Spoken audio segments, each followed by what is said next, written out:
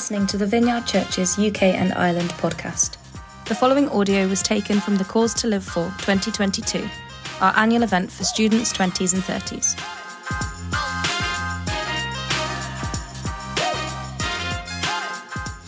Right, why don't we kick off by you introducing yourselves briefly?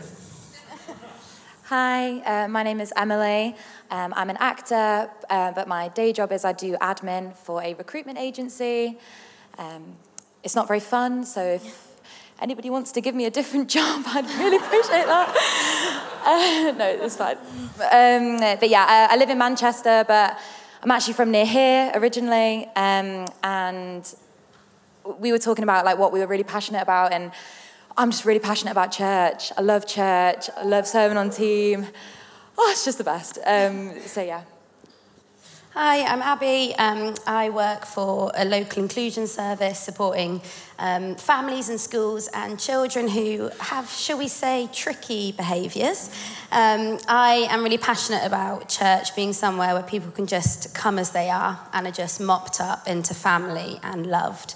And I recently got married. Woo. So my name's Hettle. I'm on maternity leave from my job as a doctor with my lovely 6-month-old daughter, Ruana. And I love serving the church. I'm passionate about seeing people come to know Jesus and seeing people that do know Jesus being released into the fullness of their calling. And I just want to add just something to that. So Hettle is someone who has a heart for the lost in a way that is deeply inspiring and contagious. Abby has the biggest, softest heart that brings nourishment to those around her. And Em just personifies joy. You probably already picked that up. And she brings life wherever she goes. So we're going to jump right in now. I'm coming to you first, Em. Why don't you just share a little bit of your journey towards Jesus? Yeah, so I was 22 when I gave my life to Jesus. And I guess, like my life before Jesus, in a lot of ways, it looks quite similar to how it is now. I went to work, I see my friends. I didn't really have this like big gaping hole and, you know, this longing for something. I was having a good time. And then in February 2019, we found out my dad had cancer. And when I was a child, I'd gone to church with him on a Sunday, and I just felt like a bit of a pull to go back. I thought it would be like comforting, maybe a bit nostalgic, but I thought it would be like a one-hit wonder kind of thing. So I texted a friend who I knew went to church in Manchester, and she invited me along to Manchester Vineyard. And a few months later, I found myself at a Christian festival, wondering how things had escalated so quickly. And obviously, it ended up just being like the most incredible week. I gave my life to Jesus, I think on day 3, and it was phenomenal. But then Monday came around, and I went back to work, and I don't really know what I thought would happen. I just felt really flat. I think I thought when I gave my life to Jesus, like all my problems would vanish, and I just feel like sickeningly happy all the time, and maybe like a gold light would shine on me. I don't know. None of that happened, surprisingly. And it just felt like a bit of an anticlimax. So then I found myself just slipping back into like the mundane of life, which along with that came like old habits. And I really didn't think my life needed to change in any way. So I didn't change it. And then the global pandemic happened. There was no more like normal church, and I began to feel really disconnected, felt very distant. And then last September, when we all came back, I was so excited, but I was so unbelievably overwhelmed. It was like God had called me home. I remember on that first Sunday just bawling my eyes out. And I think since last September, I've really learned that you don't just say yes once. God has called me to say my yes again and again. And each time I've been met with such grace and kindness and love. And I really realized how much I was missing from my life before. I had no idea how much I didn't like myself. And God has put so much work in me, undoing all of the damage, words spoken over me, heartbreaks, losses. And I've learned that my worth is just fully in him. My purpose is to serve him. And you can't fit Jesus just like neatly into your life. Jesus is it, and chasing after him should just be like everything that it's about. Amen.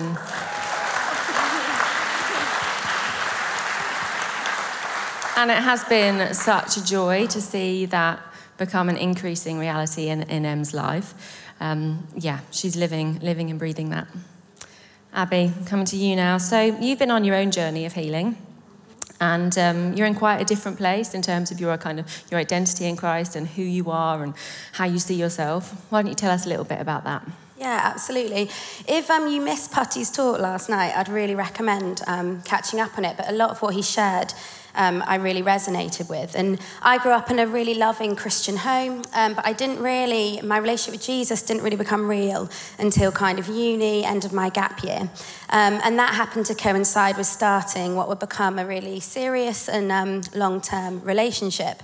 And without really realizing it, essentially all of my identity came wrapped up in that relationship. It brought me an immense amount of security, which meant that when it ended, it significantly damaged my understanding of myself. And that's what happened.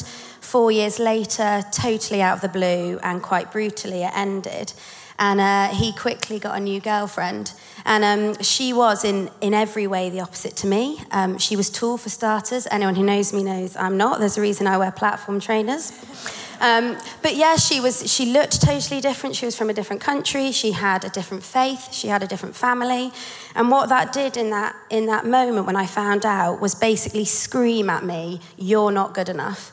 Because he rejected everything I was to accept everything I wasn't.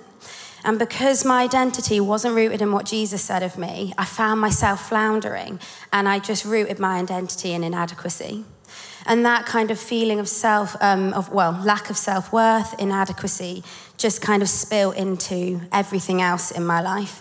I questioned whether I had any gifting or ability. I became kind of crippled in insecurities, self-image, self-doubt. I was hyper aware of what people thought of me. I'd lay awake at night, like analysing conversations I'd had. I would compare, and I just developed this kind of habit of over-apologising. And during that time, there was a lot of lies that the enemy spoke, and I just took them. And in time, God healed my broken heart and his kindness. And the more I fell in love with Jesus, the more I started to realise that what he said of me didn't marry up with what I said of myself. So I had to choose to push in. Again and again and again, I had to fall on my knees. I had to bring my stuff to him. I had to surrender thought patterns, agreements I'd made with myself, lies I believed about myself. I had to do that again and again, and I learned, and this was really hard, to speak truth over myself, what it says in the Bible, what I know the Lord says about me, and learn to stand on them. And that isn't easy. It wasn't easy. I had to choose vulnerability. I had to walk through some really painful places. But God is good, and he placed incredible people around me. And there were moments of significant breakthrough, one actually at Cause. And then there were these moments of just gentle bringing of freedom. And I've learned to trust all that he says of me. I know that I am loved, I'm redeemed, I have something to offer, something to bring because of who he is in me. And also on that journey, I went through kind of 7 years of singleness, and I had to stand firm and then choose not to allow my identity to be rooted in singleness. And I had to guard that. I had to call it out and stand firm. And while I desperately longed for a husband, I'd be on my knees calling out for one. I think the Lord, in his infinite mercy and kindness and love, fought for me to know that I was his first and that I was enough because he said I was enough, not because anyone else did. And, I don't say that, I was aware that as I went into marriage, it although a total joy, it doesn't heal everything. And the Lord, it's not to say that the Lord has to kind of deal with all our stuff before he gives us the desires of his heart. That isn't the case. You know, I've taken a lot of insecurities into marriage, but considering my journey, he pursued me to know that I was good enough because of what he says and not because of what anyone else did.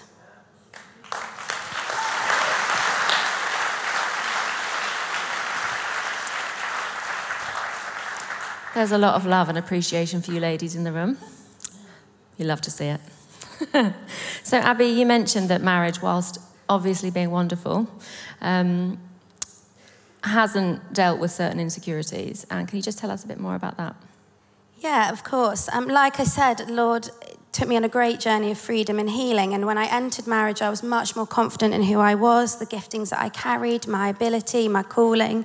And worry and comparison had significantly kind of eased, but there is always more to be done. And for me, that is lingering self-image insecurities. And I think I always felt in terms of that surely when I get married, that'll be fixed. You know, here's this guy who loves me for exactly as I am. You know, surely that's it. But of course, that didn't happen. I am as much a daughter of the King married as I was single. And so the only one who can heal the broken lies I believe about myself is him. And that meant when I got married, if anything, it held a light up to the things that I still believed that weren't from God. And so once again, I find myself on my knees, bringing it to him, taking it to him, surrendering it to him, being ruthless and speaking truth out over myself, and also not indulging those kind of negative thoughts. And I think I say that in order to say, while marriage is a joy and I'm really blessed, it isn't the answer. God is the answer. He is the only one who can restore, bring freedom, bring healing. And I think if we're seeking that security and identity, whether it's in relationship, whether it's in our job or family life, and not in the Lord, then we are always going to come out lacking. Absolutely. None of those things can be the goal, can they? Jesus is the goal. And I think, just like Pete was talking about earlier, you know, when we idolize other things or idolize marriage even, it's in effect like we're dethroning God. And we've got to ensure that God is on the throne in our lives. And Jesus is the goal. And we've got to make sure we keep our eyes fixed on that.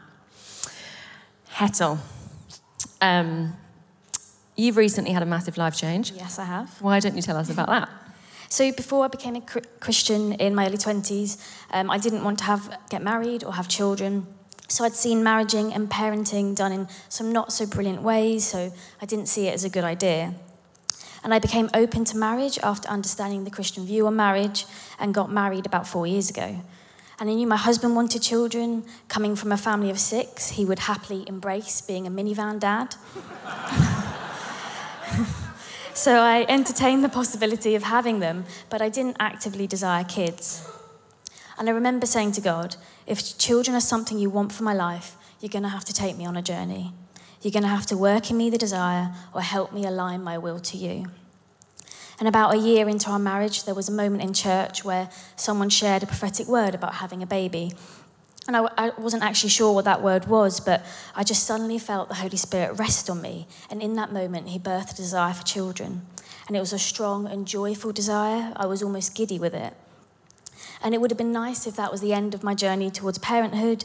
God had given me the desire, so, job done, time to have a child. But shortly after that prophetic word, I became unwell. I started to experience problems with the nerves in my body. I lost sensation in one of my arms, so like when you have a dead arm, and I had pins and needles in my hands and feet. And it's hard to explain how scared I was. So I'm a medic, and I had a list of possible diseases in my mind, and I was worried I had a chronic progressive illness, and that I'd lose the use of my arms, my legs, and eventually my body. So I underwent a number of tests, but the doctors couldn't explain what was going on. So I had no answers, just the fear of a disabling illness. And so suddenly everything I dreamed of or planned for my life was under threat, including having a child. I couldn't consider having a baby when I wasn't sure if I'd be well enough to look after them. So every day I found myself on my knees before God. Initially, I was praying, Lord, take this away. Lord, I want to do this. I want to have a child. Please just end this now. But after some time, I started to surrender to him. I laid down my plans, my dreams, my hopes and desires, absolutely everything before God, and said to him, not my will, but yours. Have my life. Do with it what you will. I trust you. And I realized I may not be able to do some of the things I hoped for in my life, and that no amount of trying would change that. So I surrendered it all to him, not clinging on to a secret desire or dream. My life was his. And this was my posture for 2 years. My symptoms hadn't progressed, but I was still in the dark. And I was actually revising for an exam when I came across an uncommon virus that could have caused my symptoms. And so after some chats with the doctors, we reached a conclusion that when I'd been bitten by a mosquito during my holiday that preceded my illness, I'd been infected with that virus. So the hope was that that virus wouldn't do any further damage. And it was a big relief. But during those 2 years, with all the scans I'd been having, I had managed to get myself diagnosed with polycystic ovarian syndrome and endometriosis, both of which can make getting pregnant very difficult. So the doctors told us to start trying, but not to get our hopes up. So we were 2 years in, no closer to having a child, and processing that we might not have one naturally. But I kept thinking, God has spoken. This was God's idea, God's plan, not mine. And I treasured God's word to me. I held it close, and with that, I maintained hope. So the go-ahead with the doctors was in August 2021, and in August 2021, I became pregnant. The Lord is faithful. And 9 months later, my lovely daughter Ruana was born, and she is so, so precious to me, and I love her so fiercely. So thank you, Jesus. Thank you, Jesus, indeed. Hedda, why don't you share some of your take-home points from that journey? There's probably quite a lot. Yes. So I learnt so many things. Firstly, beware of mosquitoes. They are tiny but nasty little things. And then secondly, I learnt what true surrender looks like. I handed over many things to him, but I was still clinging on to certain ways I wanted my life to look like in the future, whether that be a child or a job. And I think we all do that to a certain extent. True surrender was handing over my life, my plans, my hopes, my dreams, all of it, not holding anything back, allowing him to carry them all and take the lead. His will, not mine. I learned that if he wills something for your life and you don't want it, he can take you on a journey so your desires align with his will. And I realised I should have surrendered a long time ago, as it's not like I had any control over my future anyway. The illness made me realise that the control I thought I had over my life was just an illusion. So the best thing I could do was throw myself into the arms of the one who is in control. And even though I receive good news, I'm learning to stay in that place of surrender, because in that place I found such freedom and joy. Instead of fighting his will or forcing the next step in my life and being miserable when things don't go to plan, I've learnt to trust and follow. I'm enjoying where I am now, all that God has given me, and I'm excited to see what his next step is in my life. And I've also learned about waiting. So I experienced the hardship of waiting, but by cooperating with God, I found power and purpose. When God first instilled a desire for children in me, I was giddy with excitement, but I wasn't ready to have a child. I was too selfish. I was clinging on to what I wanted for my life, the things I wanted to do and experience. And over the 3 years I waited until I held my baby girl, God transformed me into someone who could willingly and joyfully serve her, meet her needs and delight in her.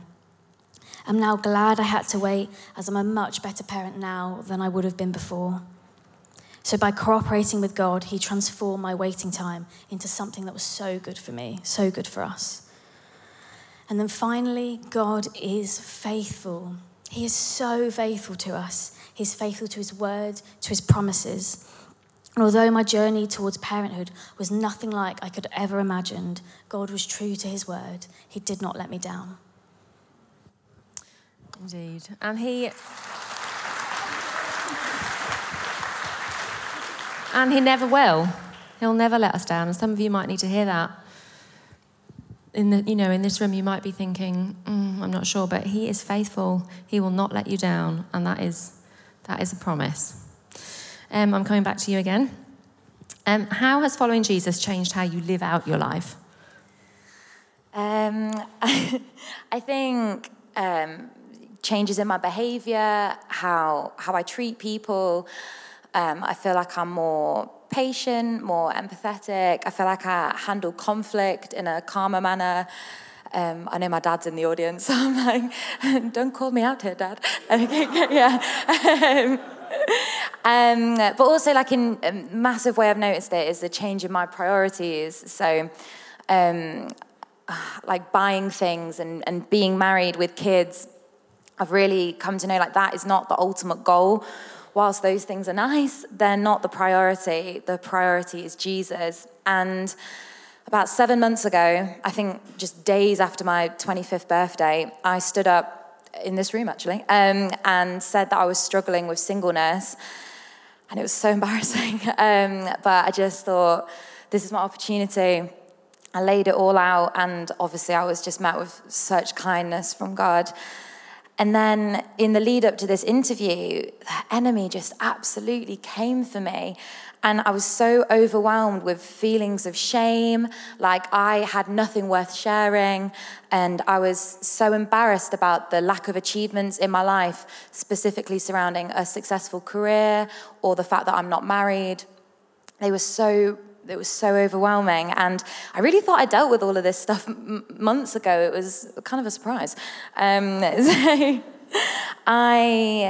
I just think it's such a lie that we should find our worth in a partner or a job.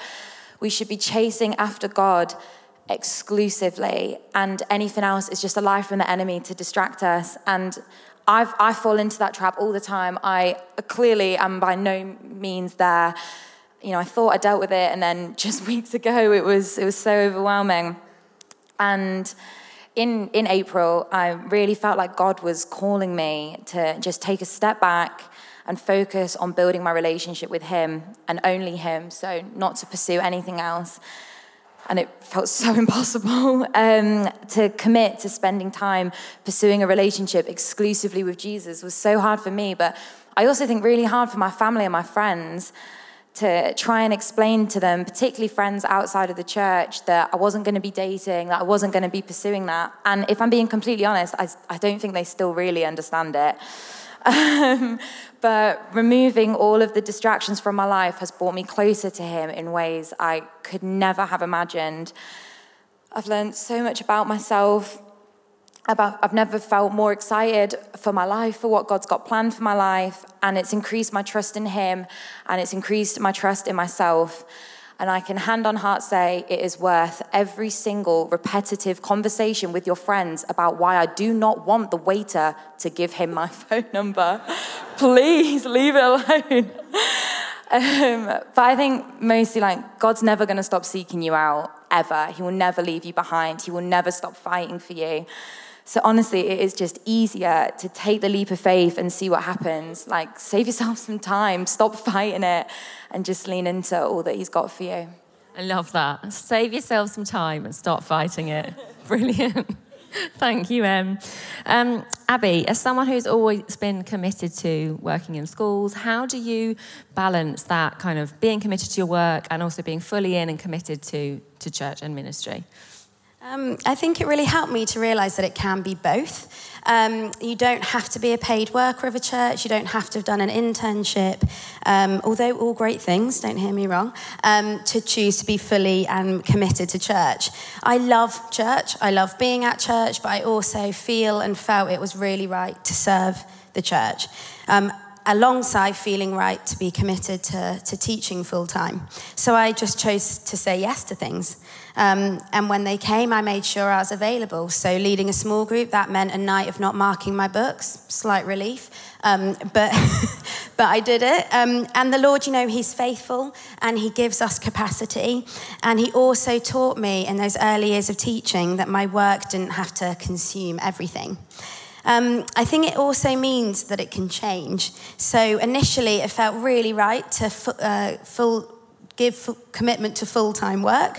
But I always knew that should never come at the cost of what the Lord was asking for me at church.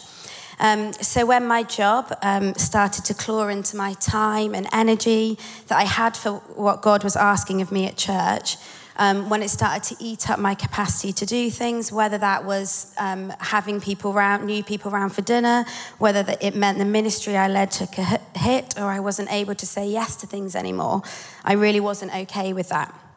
And I had to reassess and come to him and I guess choose to lay it down, to give it to him and ask him what he wanted me to do. I guess it links back to the identity thing. My identity wasn't being a teacher, it was a daughter of the King. So what was he asking of me and what did he have for me now? And it became increasingly clear that looked different. And so along with that, I think commitment to both the workplace and church will also mean surrender and sacrifice. Although what I perceived as sacrifices turn out not actually always sacrifices. I loved aspects of the classroom and teaching. It is a privilege to have that job. And I had to quickly achieve what the world said you should achieve. I'd rised quite quickly to an assistant head acting deputy. I had large amounts of responsibility and influence. With that came a good salary. I was well thought of, I think. All the things society says, don't walk away from those. But none of that matters if we're not walking where he wants us to walk. So I had to let those things go. And the Lord was significantly nudging me to leave my job, in part for my mental health, but also more significantly in order to step into more of what the Lord had for me at church. We have to keep our ears open to what he's saying. It can change. And he's been reminding me over this last year that what I knew to be true and had somehow let get a little bit clouded, that my job shouldn't consume everything, and I am committed to his church. So I've changed jobs. I have more time and capacity, and I've also been able to give a day a week to volunteer at church, something I knew the Lord was asking of me. But alongside that, I am still committed to my work and honour the role that I've been given. I really think it's important to steward that. But the changes I've made allow me to do that and be in church. I guess coming back to it being both. And please don't hear me wrong, that was obviously right for me. That's a story the Lord is writing with me, and it may be different for you. But I think there's only so many hours in the day. And for me, it was my job, but it may be other distractions that squeeze everything else out. And I think it's important that we learn, whatever it is, whether it's your job or another distraction, that finds its place, so that the other things God calls us into, we're able to do as well. Absolutely. This is such important stuff, isn't it? And I think, we have a choice to be bold and spirit-led, and I would wholeheartedly recommend grabbing hold of God's plans and will and purpose for your lives and running with it. Okay, Em, back to you. How has God made his will known to you? Ooh, in so many ways. I think the most common ones for me, I've noticed, are like thoughts or feelings that I cannot shift or that are potentially like brand new, like the kind of gut feeling, nagging feelings, dreams, through words or pictures from other people. But I think what's really important to remember here is that if it's hurtful or it's harmful, then it is not from God. I think after giving my life to Jesus, I spent a lot of time thinking that God was punishing me for things that I had done. I went through a really bad breakup about a year ago, and I thought that God was punishing me for feeling disconnected during the lockdown. And it took me so long to really believe that God loves me unconditionally, that he is for me, that he only wants what is best for me. And it was just the most freeing feeling to know that. I also spent a really long time wondering why I wasn't hearing from God, and then realised that I just was making no time to hear him. I wasn't shutting up effectively long enough for God to get a word in edgeways. The conversation was really one-sided, and that's because I wasn't making any space. I'm a talker. I love chatting, and I think I don't thrive in moments of silence. So that's been a real journey for me, is to be comfortable in the uncomfortable and to make space for God. It was a real challenge, but ultimately, like, hearing from him is the most important thing. So I love that. And he loves chatting to you. He loves a good old chat with him. Abby, I'm coming back to you again. It's like bouncing around here. We will come back to you again, Hetzel. Hi down there. Working in the secular world, Abby, can be really challenging, can't it? How do you live out your kingdom life in that context? With God, first and foremost. Yes, it is very challenging. There's a verse, actually, that I found really helpful and challenging, and I come back to again and again, but in 1 Peter, and I'm paraphrasing here, it says, live such a good life that those around you are won over to Jesus' side and celebrate him on his return. And that has really, really helped me. Like I said, challenged me. And with God's help, I tried to do that, and with his endless grace, because the dynamics of working in a secular world can be really, really challenging. So I guess first and foremost, I am always open and honest about what I believe. I'm aware that I may be one of the only Christians my colleagues come into contact with. And so I want to ensure the way I act, the way I speak, reflects as much of Jesus as I'm able to do. So I try to be patient and loving and have grace and act with integrity. If I say I'm not going to get drunk on a night out, I'm not going to get drunk on a night out. I have to remove myself from conversations. And I'm not perfect. And I admit that, and I think anyone who's worked in a school will know that they are very gossipy places. But I try and own my mistakes. If I've caught myself in a conversation, I want to go back and say, do you know what, guys? I shouldn't have said that. That wasn't fair. It wasn't right. And I think that holds a lot of power, because in our current society, why apologise for gossiping? That's what you do. It's not the norm. So, yeah, owning when you fall short. I think it's really important to take the time to get to know your colleagues. God's put them around you for a reason. I want to love them. I want to build a relationship with them. I want to get to a place where I can begin to partner with them in life and speak into some of their things and share more about Jesus and pray for them. And these things can be really hard. I've definitely found it hard over the years. So I think most importantly, and if you ignore everything else I just said, don't ignore this. Ensure that your relationship with Jesus is good. Spend time with him, listen to him, bring your stuff to him, bring your worries, be topped up again, and prioritize that above everything else. And make sure you're still surrounding yourself with people who believe what you believe, who will speak truth, who will challenge you on things and pull you up, who encourage you. And if you're not getting those at work, where are you getting them? I think it's really helpful to ask ourselves, what voices are we allowing to speak the loudest in our life? And I think so much of this just comes down to, well, it has been for me, what's worth more to me? My career, what people think about me, or my relationship with God. So helpful, thank you, Abby. And it's saying yes, isn't it? Yeah. Yes, yes, yes, yes, again and again and again. Just coming into agreement with Jesus and how he wants us to live in the kingdom and the reality of the kingdom. And I think I've said before, someone asked me once, they said, how did you end up doing what you're doing? And I said, I think it was just a whole series of yeses that got me to this point. And that's really important, isn't it? That we're saying yes to Jesus and not to the things of the world. Right, back to you again, Em. So I said earlier that Em is a joy bringer. She brings life wherever she goes. And I just want you to share maybe with everybody how you extend God's grace to the people around you. Yeah, I think a really big one for me was forgiveness. I used to love holding a grudge. I could sulk. I could really put in a good shift there. But ultimately, we are called to forgive. And we're not only called to forgive, we're called to love our enemies, which when I first heard about this, I was absolutely baffled. I was like, surely not.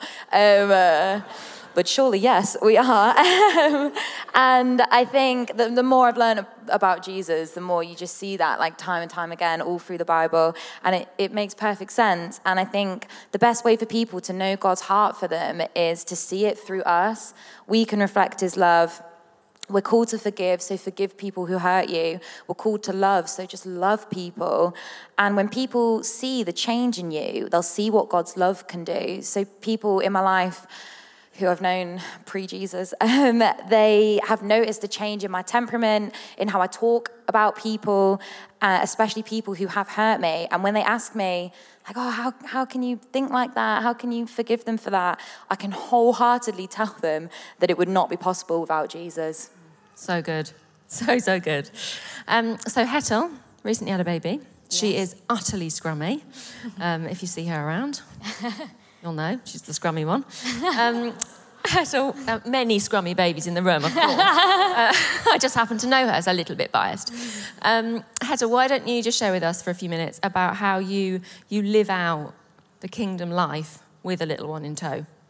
Yeah, so as I said earlier, I'm currently on mat leave for my job as a medic, but during this time I felt called to continue serving the church in the ways that I've previously done. So in Alpha, small groups, Sunday teams, and our internship year. As Steph said, I have a huge heart for those who don't know Jesus, and I love to see those who do know Jesus released into the fullness of their calling, and that hasn't changed. And in some ways, I have more capacity now than I did when I was working, so I've been able to channel that time into serving. And I feel like it's a countercultural way to spend my maternity leave. So one of the narratives I perceive we're facing in society is that once you become a parent, that's it. You lose your former self and your sole focus is your child. That you have to put your identity only into being a parent. And parents can be shamed if they dare to prioritise anything in their day that isn't their child. But as Christians, our identity is first and foremost in Jesus, not firstly in being a parent. And Jesus tells us the kingdom should be first in our lives. And I've found that just because I've become a parent, it doesn't mean I'm not called to all the things I used to do. Obviously, when you have a child, there's an adjustment. You need to love, nurture, and cherish them. And it's a total joy and privilege. And it does take a lot of you. And in some seasons are more intense than others, for example, COVID. But it's often not at the expense of everything else. So if you're a parent, you are called to parenthood, of course, but you're still called to love others, serve the church, and fight for kingdom breakthrough. There's a radical blend of loving and cherishing our children alongside maintaining a kingdom mindset and using all the gifts God's given us to bring the kingdom. And for the sake of my lovely daughter, I think it's really important that she knows that me and my husband are totally sold out to Jesus and his cause. And I honestly think that seeing our kingdom mindset is one of the best ways we can be intentional about her discipleship. And she can't just hear that from us, but she has to see it. She needs to see our commitment to love and serve our church family, to reach the lost, and to serve the poor. I want her to know that her life is not about chasing the next thing to achieve, to experience, or accumulate, but it's about loving God and participating with him to see his kingdom come, to see people come to faith and cities transformed. And that's so exciting, and that's a cause worth living for. So we want her to join in the flow of our lives towards Jesus and his cause. We're a family on a mission. You really are.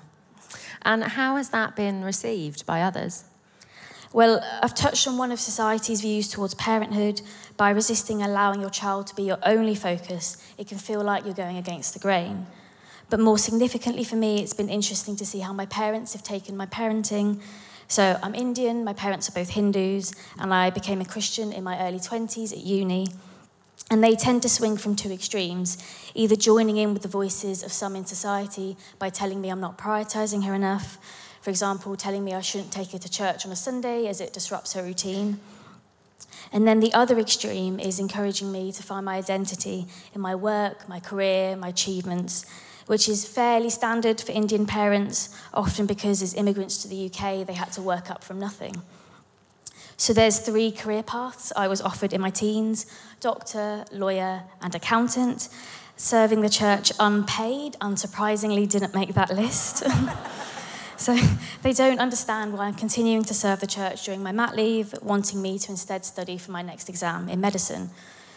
So part of my Christian journey has been learning that it's okay that my parents disagree with some of my choices. I love them and I want to honour them, but I can't please them over pleasing God. I can't choose obedience to them over obedience to God. My parents may not be happy with some of my decisions, but in these moments I have to be secure in who I am in Jesus, in his pleasure over me and his acceptance on me. And we all face this. For me, it's my parents. For others, it could be friends or colleagues that don't agree with your decisions. We need to stand secure in Jesus' pleasure and acceptance. And then also, I've felt the resistance of the enemy as I've attempted to live for the kingdom in both my pregnancy and as a parent.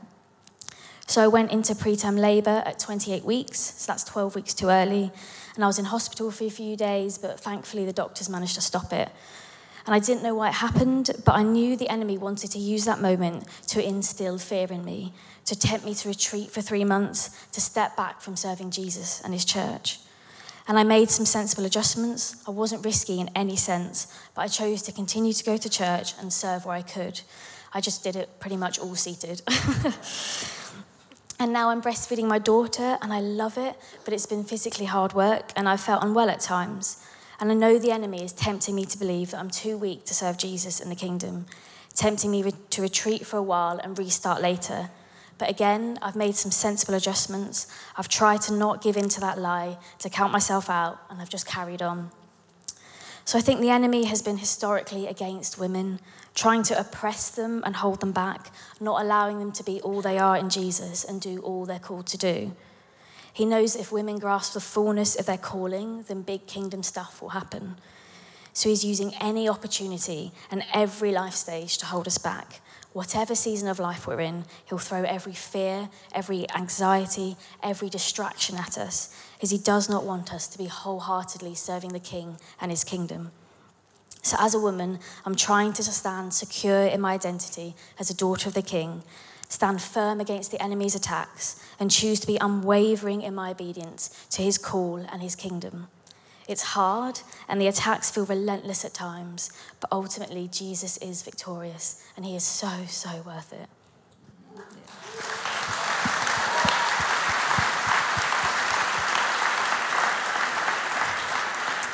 He really is. He is worth it all. And I just want to thank you all for sharing so openly. And, oh gosh, there's such power, isn't there, in hearing you each testify to God's grace and mercy and joy over you in your lives. So thank you, each of you.